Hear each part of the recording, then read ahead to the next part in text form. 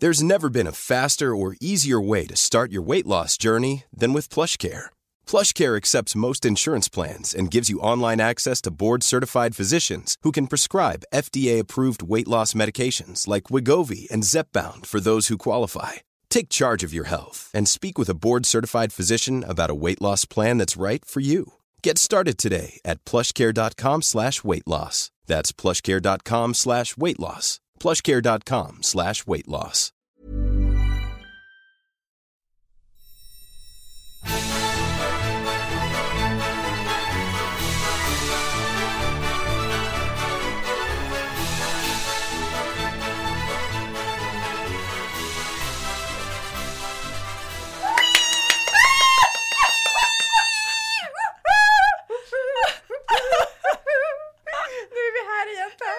Alltså det här känns ju helt fantastiskt. Vi är här igen. Sommaren är slut och det är inte därför vi tjoar. Nej, men vi tjoar för att vi älskar att få komma tillbaka till poddstudion. Ja. Här är vi. Pepp-podden. Ja. Jag har saknat dig i sommar, Sandra. Ja, men detsamma, Pam. Ja. Jag har ju tränat magmusklerna på olika håll i sommar. Ja, precis. Och ryggmusklerna. Ja, precis. Alltså både jag och Sandra har drabbats av kikhosta under sommaren. Och det är ju helt sjukt. Alltså så många veckor av magträning har jag aldrig varit med om. Nej. Alltså man har ju hostat så att man har kiknat. Man förstår ju nu varför det heter kikhosta. Därför att man kiknar ju och till slut kan man inte andas. Man får ingen luft, nej, det är jätteläskigt. Ja, men det är så läskigt. Jag hade ju en natt och jag trodde jag skulle dö. Nej men gud, Ja, därför att jag fick ingen luft och så var jag helt ensam just den natten. Nej. Inga barn, maken var borta. Jag skulle liksom iväg tidigt så jag hade åkt från sommarstugan och skulle sova i stan bara för att jag skulle ta ett tidigt flyg liksom. Ja. Och få den här kikhosteattacken mitt i natten och får ingen luft. Nej. Så jag tänker så här, det är väl typiskt. Alltså här har man haft cancer i 6 år. Men man ska dö av någon jävla hostattack. Det kändes så här, det är inte rättvist. Nej, det är det faktiskt inte. Nej. Jag tror att det var jag som smittade dig. Men det kan ha ju så, för du blev sjuk lite före mig. Jag vet inte. Nej, vi vet inte. Men det spelar ingen roll. Nu har vi gjort den grejen. Nu har vi gjort den och vi har gjort den tillsammans. Precis. Så jobbar vi. Ja.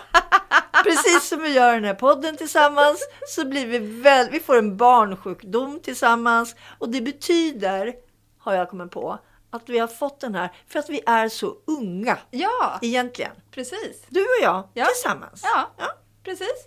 Små barn bara. Ja. Och vältränade magar har vi. Ja, prata för dig själv. Men jag har haft träningsvärk i den i alla fall efter alla hostattacker. Det är grym magträning. Ja, men fruktansvärt. Ja. Och så ont i ryggen när man hostar så mycket så att man liksom, det går över hela ryggen. Ja, nej, men nu får vi sluta prata om krämpor. Det här är ju liksom inte åldringspodden. Det här är Pepp-podden. Pepp. Ja, men det är det jag skulle komma till. Vi är så jäkla pepp på att vara tillbaka. Starkare än någonsin. Ja, faktiskt. Ja, det blir man ju ofta efter en tuff tid. Ja, men och så är det ju premiär. Ja. Idag. Höstpremiär. Tada! Men inte bara höstpremiär. Berätta nu. Det är min bok! Din bebis har kommit. Ja, min bebis fina har bebis. Kommit. Ja. Som du har kämpat med och bakat. Ja. Så länge. I huvudet, och sen skrivit ner den under flera månader. Ja. Och nu så har jag en massa kartonger här på redaktionen och den kommer ut idag, tisdag. Allt roligt händer på tisdagar. Det vet ju vi som har liksom poddat på tisdagar. Allt kul händer då. Allt kul händer på tisdagar. Och idag kommer 2 hål i huvudet och ett mirakel. Ja. Berätta om processen. Kan du, alltså det här har ju faktiskt varit ditt livsprojekt väldigt länge nu. Ja, det har det varit. Alltså, jag har ju liksom redan skrivit en bok. Jag ska inte dö idag. Den kom ju för 4 år sedan. Och sen så tänkte jag att det här blir min enda bok. Liksom. Sen kommer jag att dö. Och det blev bra liksom så. Jag fick en bok. Gud, jo, men så var det ju faktiskt. Det kan jag faktiskt tänka mig. Så att den boken var väldigt jobbig att skriva. Jag satt och grät i princip hela tiden när jag skrev. Därför att jag kände att det här är liksom eftermäle som jag filar på. Liksom. Det var som att göra en 200 sidors liksom, testamente. Ja. Den här boken som då kommer idag, den har varit en annan process att skriva. För jag har mera kunnat reflektera på vad som har hänt under de här åren. Men också kunnat försöka förstå exakt hur min kropp har reagerat på olika saker. Jag har ju liksom lärt mig otroligt mycket. Och när jag liksom fick förfrågan om att skriva den här boken för Lava förlag förra hösten. Så kände jag att det här är vad jag ska skriva. Jag ska skriva den här boken för alla som har under de här åren mejlat och frågat och stannat mig på bussen och ringt och liksom skrivit på Facebook och Instagram och undrat över olika saker. Och inte bara det här med cancer, även om det är liksom den röda tråden. Så har ju många funderat på liksom hur jag har tänkt i alla de här svåra situationerna som man ställs inför när man drabbas av någonting så tufft. Och jag har ju fått samma frågor hela tiden. Och alla, liksom, även om de uttrycker olika saker, så är liksom kärnan i de 4 viktigaste frågorna. Det är liksom, hur har du tränat? Hur har du tänkt? Hur har du sovit? Och vad har du ätit? Det är liksom, det är de 4 frågorna. Om man ska liksom skrapa bort hur man har formulerat sig. Och det är de frågorna som jag också försöker besvara på mitt sätt i den här boken. Och jag har liksom också läst väldigt mycket forskningsrapporter som har kommit senaste åren. Och de fanns ju inte när jag blev sjuk 2012. Liksom. Då fanns det inte någon som jag kunde läsa i alla fall. Liksom, vad träningen gjorde för en och liksom hur hjärnan reagerar på stress. Och åtminstone inte det här tillgängligheten fanns. Så jag har verkligen pluggat på. Och på det viset har det blivit annorlunda den här boken också. För här så försöker jag ge läsarna verktyg till olika problem som man ställs inför. Och inte bara under en cancerresa. Nej, precis. Utan bra tips för alla. Ja, ska jag säga. Samtidigt som jag liksom ändå har den här tråden där jag liksom berättar hur jag har tänkt och varför jag har tänkt så här. Och hur det kommer sig att det blev ett mirakel. Att liksom de här 2 hål i huvudet och ett mirakel, det är ju liksom att där tumören satt i så många år så finns det 2 svarta hål kvar. Ja. Och det är fortfarande så, för i juni då så var jag på min sista undersökning och det är fortfarande helt svart där inne. Det är helt tomt kan man säga. Svarta hål. Som det ska vara. Som det ska vara. För de kommer inte växa igen. Alltså, nej, ska det vara hål där alltid? Ja, alltså jag vet ju inte. Jag är ju inte hjärnforskare. Och jag vet ju inte hur de där 2 svarta hålen har varit hål innan heller. För jag hade ju inte röntgat hjärnan innan dess. Nej, just det. Så det vet jag ju inte. Men det är ganska så här, när man ser bilden så ser man ju liksom att det är svart där. Ja. Och sen så kanske det är någonting annat. Men röntgenbilden har visat att det är svart. Så det blir ju rätt kul liksom. Ja. Jag brukar ju säga det till mina barn nu när de, mamma kommer ihåg där. Påminn mig att jag ska, och jag bara säger nej, så ingenting till mig för jag har hål i huvudet. Jag kommer inte ihåg någonting. Så det blir ganska bra liksom. Ja. För miraklet ska vi ju också bara säga att det var ju att den här hjärntumören som du skulle leva med resten av ditt liv, den bara inte fanns där en dag. Nej, en dag så var den bara mirakulöst borta. Och det är ju liksom, det är ett mirakel. Det skulle ju aldrig kunna gå att operera bort. Den skulle inte kunna gå att liksom cellgifta bort. Den misslyckades ju liksom med strålningen. Och då skulle den ha varit kvar, men den skulle liksom ha varit ett torrt löv. Men strålningen misslyckas ju också. Så att den har försvunnit, det är ett mirakel. Och det säger ju läkarna också. Att det är, de använder ju inte ordet mirakel, utan de säger att det är extremt ovanligt. För mig betyder det mirakel. Ja. Men hur många... Och det blev en bra rubrik.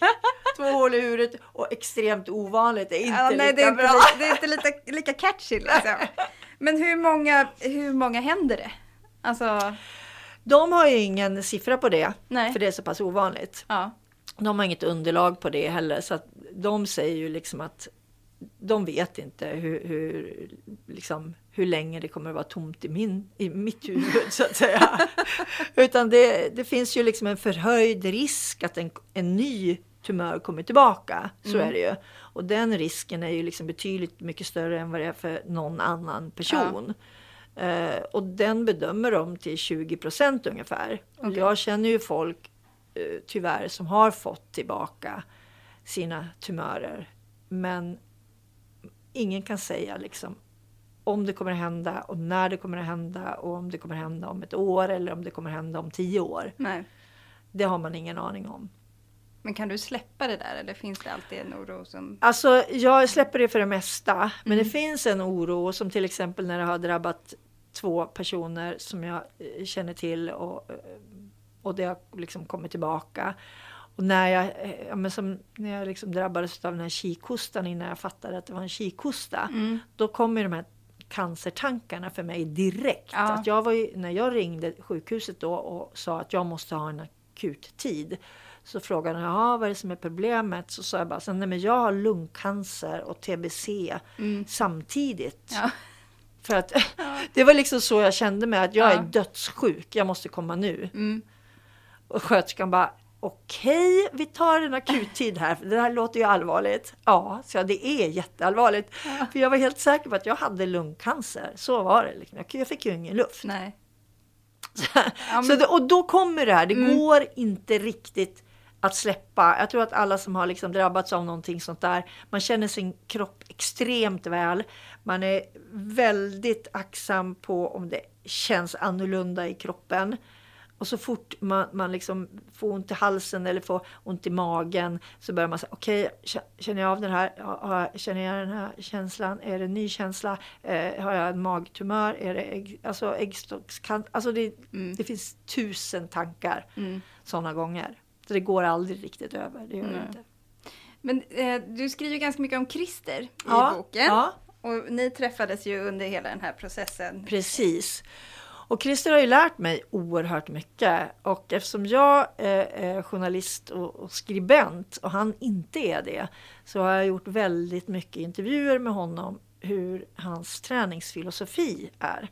Han är ju liksom en av Sveriges bästa tränare. Han har forskat på höghöjdsträning och överträning. Och han jobbar ju, det är hans jobb. Han har gjort det hela sitt liv och skrivit flera böcker fast på engelska. I forskningsrapporter och sånt där.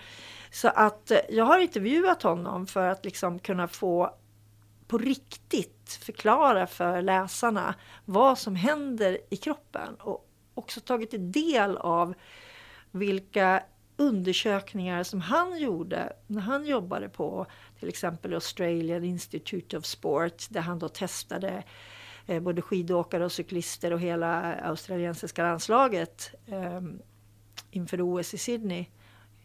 Och hur hans resultat kom att bli det som jag tror räddade mig. Det är rätt häftigt faktiskt. Så att Christer är en jättestor del av den här boken. För att han kan förklara saker för mig så att jag förstår.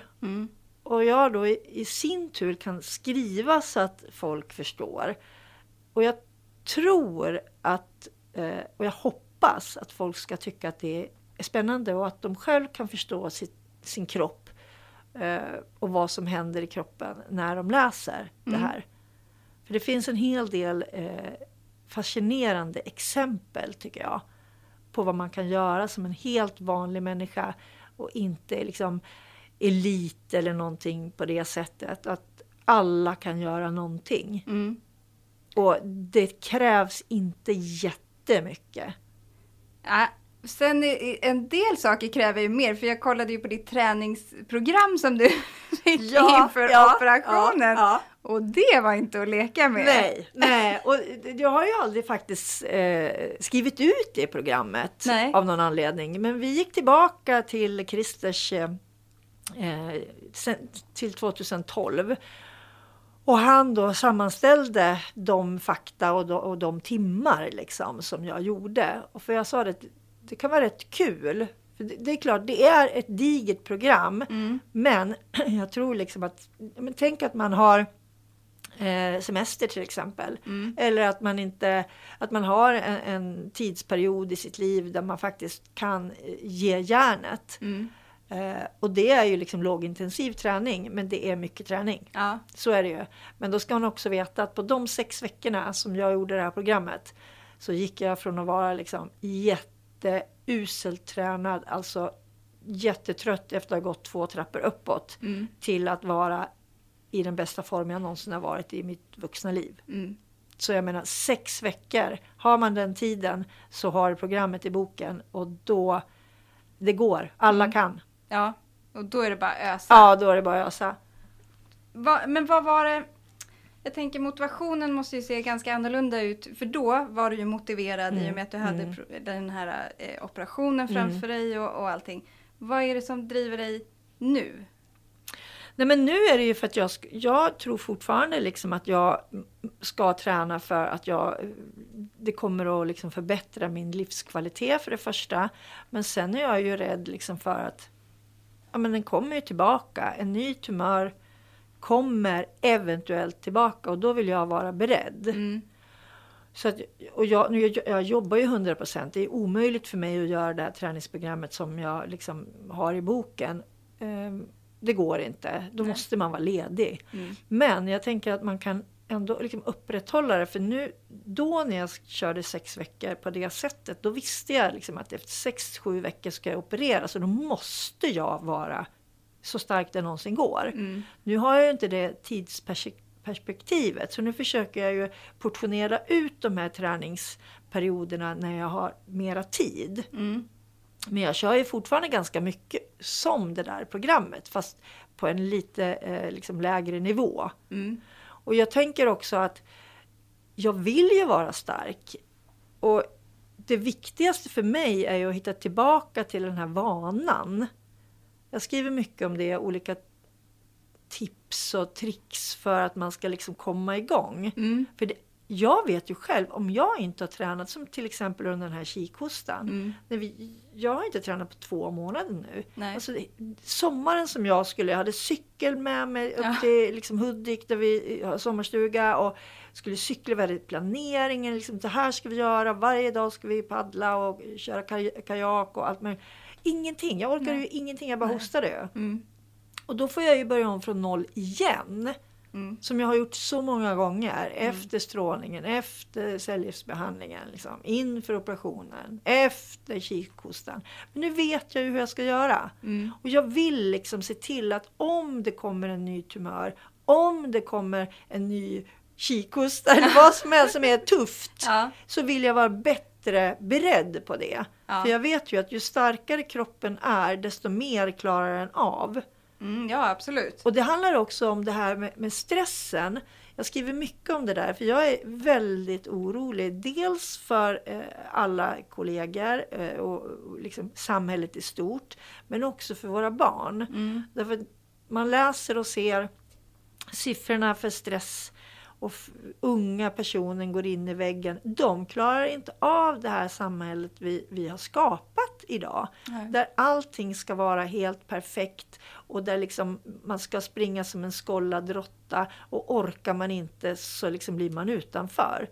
Då betecknas man som en svag person. Och det är ju helt sjukt egentligen. Och jag tror liksom att träningen, den hjälper en att stärka huvudet också. Så att man faktiskt har ork och styrka att fokusera på det som är viktigt. Jag skriver till exempel om en skola i Mariefred som har infört gymnastik och idrott inför viktiga lektioner i skolan. Och har fått jättebra resultat. Att liksom hjärnan stärks av träningen, så att du har en kapacitet, eller får en kapacitet att lära dig mera. Ja, men då, det vet man. Alltså jag känner också så här, när jag var liten och gick i skolan, och det var rast, då sprang jag alltid ut. Jag har alltid haft så mycket kryp i kroppen så jag har ju alltid varit tvungen att röra på mig för att kunna sitta och fokusera och göra det bra. Och då sprang jag alltid ut och så körde vi fotboll stenhårt på rasten och sen så sprang man in igen. Eller alltid någonting fysiskt sådär. Så att man liksom fick verkligen springa av sig. Och sen så gick man in och satt sig igen. Men det händer ju inte riktigt sådär. Jag tycker inte det ser likadant ut på skolgårdar. Nej men det gör ju inte det. Helst vill ju barnen inte gå ut överhuvudtaget. Utan sitta inne och vänta med mobilen eller någonting. Ja. Jag tror det är jätteviktigt att verkligen röra på sig för att orka fokusera också. Ja men det är liksom, och den här att hitta en vana. Det kan ju ta olika tid. Men om man liksom ger det en månad. Och det är inte jättelång tid. Då är det precis som att liksom kroppen kräver det sen. Och mår bra, om man känner att man själv mår bra av att sticka ut och träna. Eller gå ut och gå. Och det är ju där det börjar. För det är ju tungt från början. Och jag håller med dig just på. Jag är jätteorolig för de här yngre. När man drar ner timmar i skolan eller...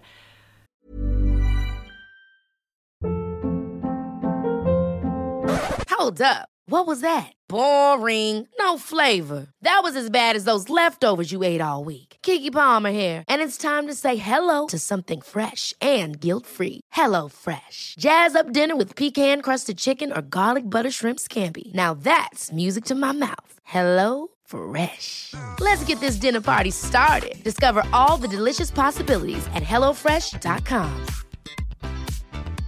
Quality sleep is essential. That's why the Sleep Number Smart Bed is designed for your ever-evolving sleep needs. Need a bed that's firmer or softer on either side? Helps you sleep at a comfortable temperature? Sleep Number Smart Beds let you individualize your comfort, so you sleep better together. J.D. Power ranks Sleep Number #1 in customer satisfaction with mattresses purchased in-store. And now, save 50% on the Sleep Number Limited Edition Smart Bed for a limited time. For J.D. Power 2023 award information, visit jdpower.com/awards. Only at a Sleep Number store or sleepnumber.com.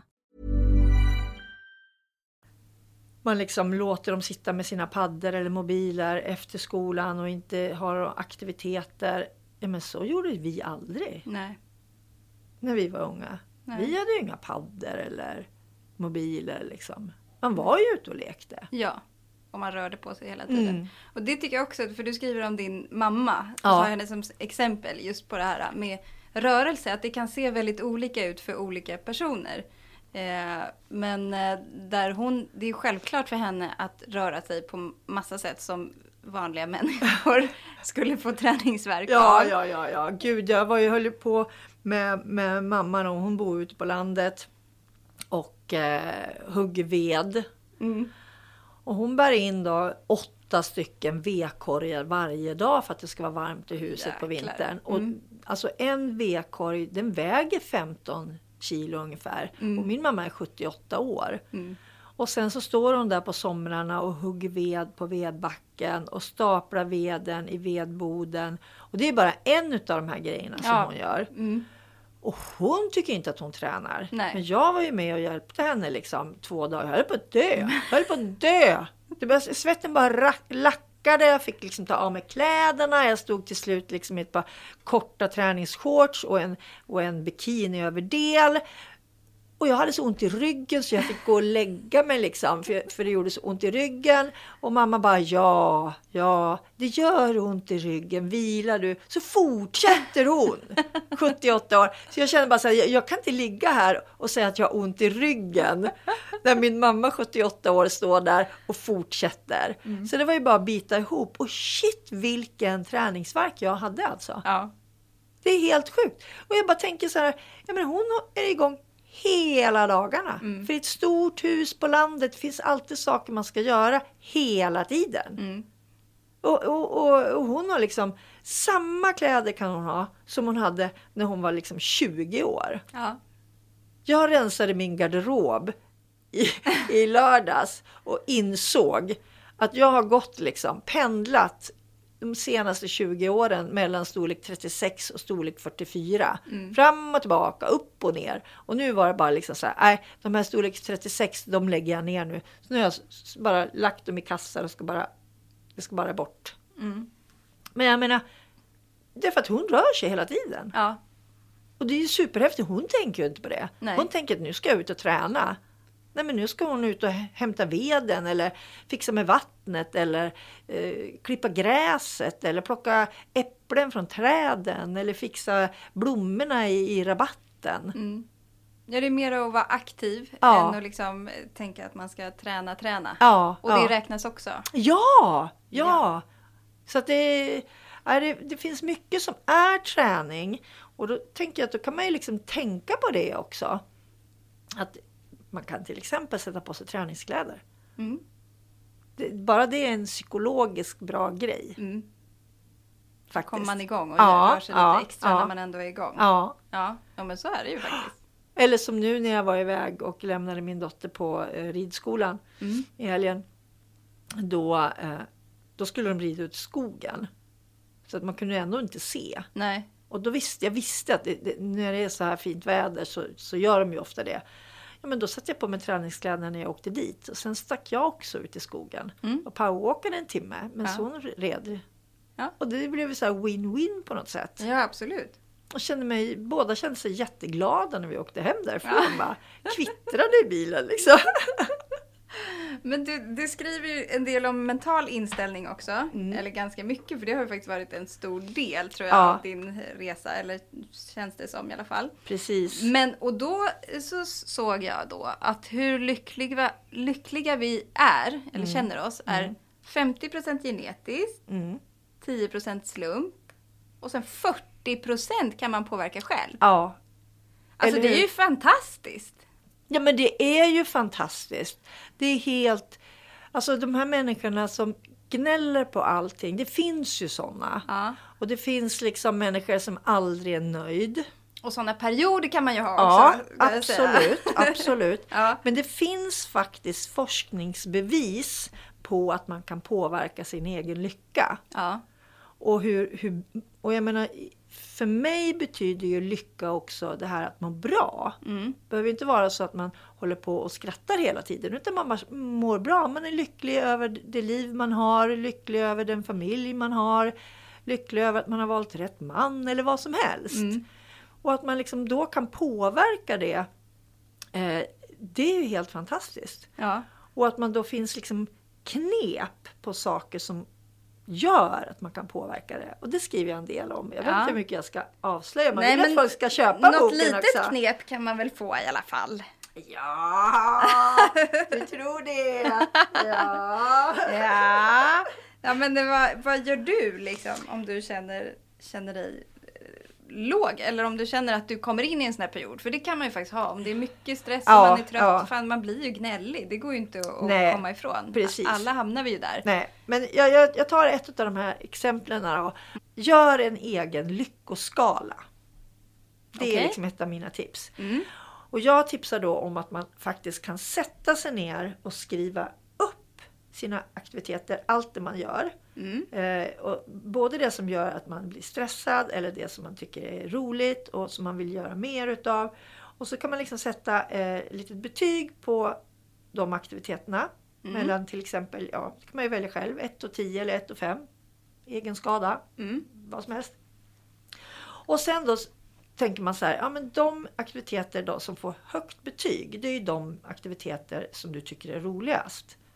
Och då ska du titta på de som har fått lägst. Och ställa frågan till dig själv, men om jag nu inte tycker att de här aktiviteterna eller just det här ämnet eller området eller vad det nu är så kul. Vad händer om jag tar bort det helt? Och istället lägger mera tid på det som jag faktiskt tycker är roligt. Vad skulle hända då? Det är såna enkla saker. Jag skriver inte upp för jag har det här så inmatat i huvudet. Så jag sitter inte med min lista utan jag vet vad det är som är viktigt för mig. Så att jag vet redan när det är liksom så här, när det blir kaos i allting. Då börjar jag tänka, okej, nu är det totalt kaos. Ungarna skriker. Bilen har gått sönder. Diskmaskinen har gått sönder. En garderobsdörr, och så är det ju ibland. Har gått sönder. Alltså allt är kaos. Jättemycket på jobbet. Och då säger min man så här: hur kan du sätta dig ner och läsa en bok? Och jag bara, jo, för att jag mår bra utav det. Och i det här kaoset, jag kan inte påverka det här så mycket, men jag tycker om att läsa, jag blir lycklig utav det. Så nu sätter jag mig ner här, stressar av, läser min bok och sen så börjar jag fundera, vad är det som är viktigast? Vad är roligast? Är det att laga garderobsdörren? Är det att liksom läsa läxor med barnen som de egentligen kan, de är ganska stora, eller är det att tvätta? Och då brukar det ofta vara så här, jag tycker faktiskt det är rätt kul att tvätta. Ja, okej. Då tar jag det. Ja. Så får den där garderobsdörren hänga några veckor till. Ja. Det gör ingenting. Nej. Good enough for me. Men stör inte du dig på den här garderobsdörren sen då? Jo, det kan jag göra. Men då tänker jag så här, fast jag är ännu lyckligare när jag får läsa. Ja. Ja, och så kan du släppa den. Ja, släpper jag den. Gud vad skönt. Det här behöver jag träna på, känner jag. Nej, men grejen är så att man måste träna på sådana saker. Och det kan låta så här banalt och så, men herregud, det är klart man kommer störa sig på det. Men försök själv. Försök att göra den här lyckoskalan och tänka liksom att det här är viktigt. Det här är ingen lek, utan nu ska jag försöka bli lite gladare, för det har varit en tuff period i mitt liv. Jag känner mig jävligt deppad mycket på jobbet. Jag känner att jag inte hinner med mig liksom. För de flesta, och jag har ju själv varit där innan jag blev sjuk, ta fram datorn då och försöker liksom jobba i kapp. Du blir inte lycklig utav det. Du blir kanske mindre stressad, men du blir inte lycklig. Men tänk hela tiden, men vad händer då om det tar 2 dagar till? Vad är det värsta som kan hända? Det händer oftast inte speciellt mycket. Nej. Faktiskt. Nej, det är en bra sak. Ja. Jag behöver träna på det. Jag tar med mig den. Ja. Jag ska träna Finns på det i din bok? Du har fått en bok. Ja, jag ska träna på det till nästa gång. Ja, faktiskt. Jag ska förhöra dig. Ja, gör det. Fråga mig nästa gång. Ja, det ska jag göra. Då ska jag träna på den faktiskt. Ja. Så du har flera, jag har minst 6 olika tips på hur du ska bli lyckligare, Sandra. Ja, och sen är det fullt med alla möjliga tips. Och jag tänkte bara så här, säga någon och så får du berätta lite om det. För nu har jag bara plockat ur olika delar av boken. Och det första handlar om närstående då. Säg inte att du förstår.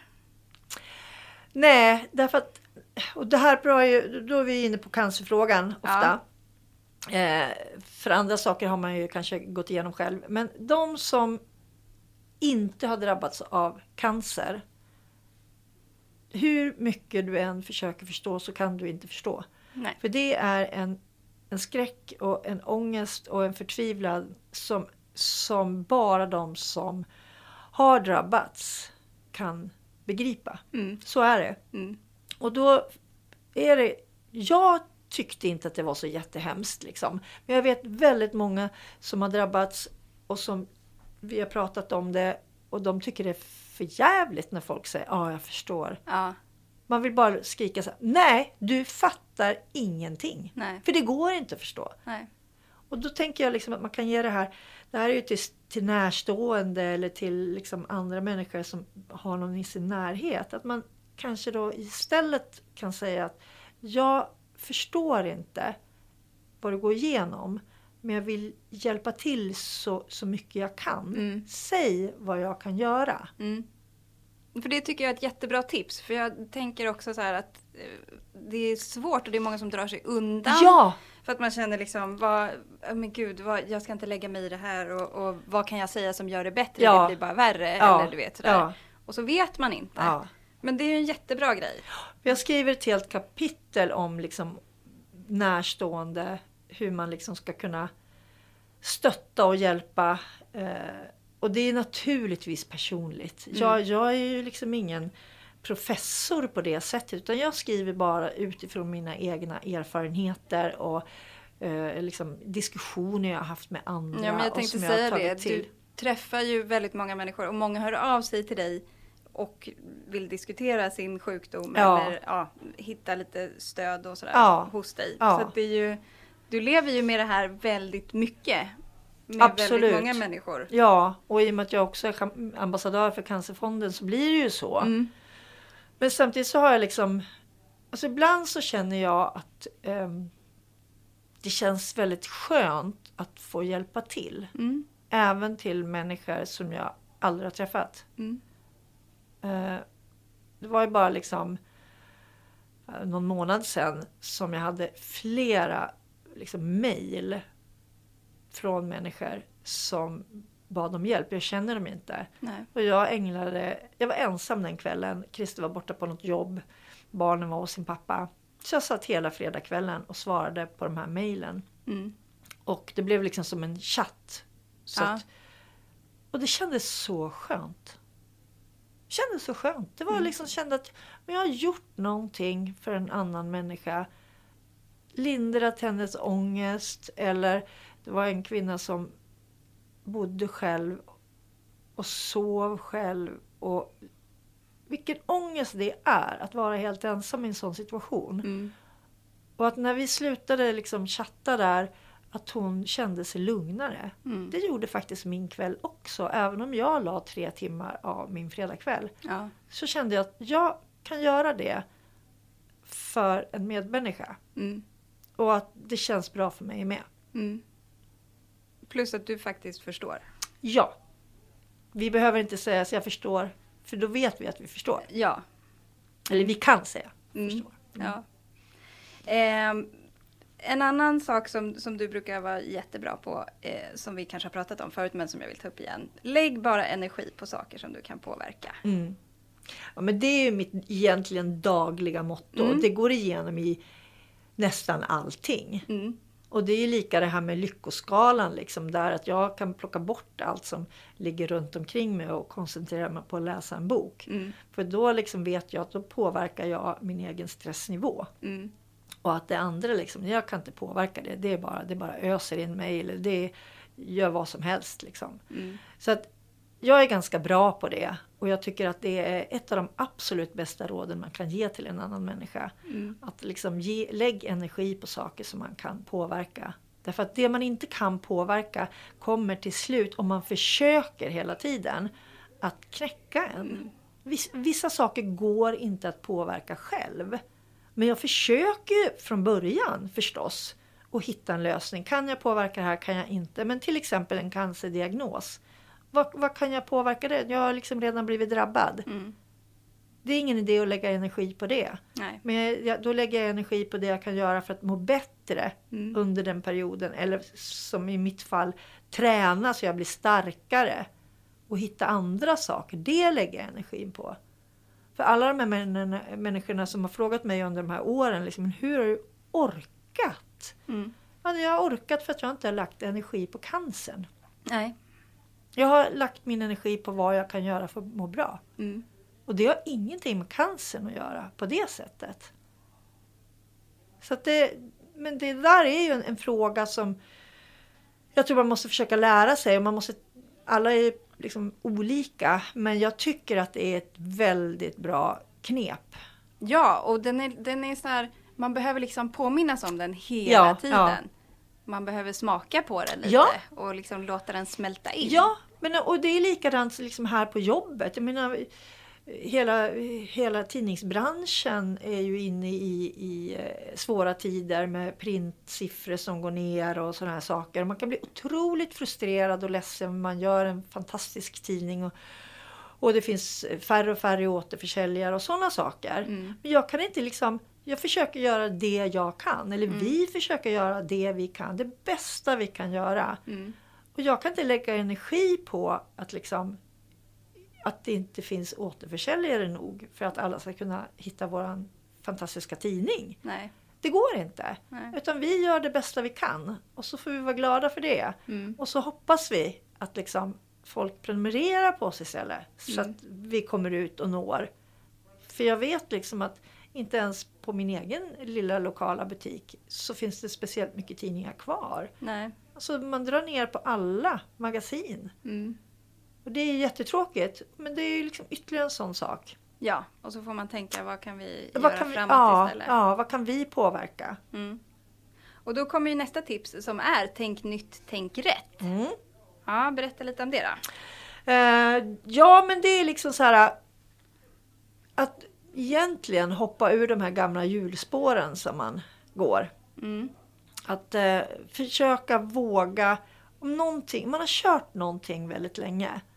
Så går det ju inte liksom att bara, fast snart går det. Men kanske liksom gör en tanke, inte en vurpa utan en tanke uppåt boost. Ja. Kan man säga så? Ja. Och då liksom försöka tänka på ett annat sätt. Men det där kräver ju också liksom att man sätter sig ner och tar sig en funderare. Faktiskt. Ja. Eller att man bollar med någon som man litar på. Det är samma sak egentligen. Ja. Jag sitter ofta med någon av mina kloka väninnor och pratar. Men jag kan lika gärna ligga själv och liksom försöka analysera mig själv. Vara sin egen liksom, psykolog. Ja. Ja, men det är sant. Och jag tycker ofta när man pratar med andra om sina grejer så hör man ju sig själv. Ja. Och så känner man så här, men varför gör jag så här då? Precis. Ja. Och varför gör jag inte annorlunda? Ja. Och men man behöver liksom på något sätt höra det från sig själv också. Eller i huvudet. Men ja. Det är så bra. Jag vet inte om jag har skrivit det i boken. Men det är så himla bra att prata med sig själv. Det har jag gjort sedan jag var liten. Det är pratar du högt med dig själv? Ja, så? högt med mig själv. Ja. Högt med mig själv. Ofta framför spegeln så att jag har någon att prata till. Ja. Till mig själv. Alltså. Och vad säger du då? Nej, men jag säger liksom, till exempel när det är saker som har varit jävligt jobbiga. Ja. Att sluta grina för det här nu. Det kommer inte bli bättre för det. Vad kan du göra istället? Liksom, kan du göra någonting annat? Varför ska det bli så här? Vad är det du måste plocka bort? Sådana saker. Eller när jag är stressad så kan jag säga okej, nu försöker vi tänka här. Lugna ner dig. Sluta hetsa. Vad är det viktigaste av alla de här sakerna? Är det att jag ska sminka mig nu på morgonen eller är det att jag ska leta rätt på... Alltså du vet, det kan vara små saker och stora saker. Ja. Men det är väldigt bra. Mera spegelsnack. Jajamän! Ja. Ja. Ja, det får liksom bli någon sån här slutord. Vi ska snacka med oss själva i spegeln. Ja. Ja. Och man ska köpa min bok. Och så ska man köpa boken såklart. Så man vet vad man ska snacka om i spegeln. Ja, exakt! Herregud! Och boken finns ju överallt där man köper böcker. Ja. Även på nätet. Ja. Bokus till exempel. All right. Ja. Jag Så har att det- redan en. Ja. Den ska jag sträckläsa nu. Jag har ju läst den på datorn, men vi sa faktiskt det. Det är liksom känslan Ja. att hålla i boken. Jag vet, jag är likadan. Alltså det finns ju de här e-böckerna och det är jättebra. Men jag tycker också om det här pärmen och omslaget. Och jag tycker att det liksom känslan av att smeka den här lilla bebisen, bokbebisen, den är ganska mysig faktiskt. Men vad blir det, ljudbok sen eller? Det vet jag faktiskt inte. Jag hoppas det, men det är lite oklart än så länge. För det vore ju också härligt att liksom... Jag gillar ju ljudböcker. på. Ja, det gör jag. Framförallt när man sitter och kör bil. Ja. Tycker jag är jättemysigt. Eller när man ligger på landet och sådär. Ja. Så jag hoppas att det blir det. Men det är tyvärr utanför min kontroll. Ja, men det måste vi se till att det händer bara helt ja, enkelt. precis. Vi fokuserar på det. Men först ska man läsa den. Ja. Sen ska man lyssna på den. Ja, vad underbart. Ja, men tack snälla Pam och jättegrattis Tack till bebisen. snälla. Ska jag Gulliga vagga lilla den lite? Jag bebisen. ska vagga den lite. Ja, och nu peppar vi igång den här veckan. Ja! Den börjar ju typ idag. Det är ju tisdagar det Ja, händer. ja. Mm. Och sen nu hela hösten. Ja. Varannan tisdag får ni värsta peppen i Pepp-podden!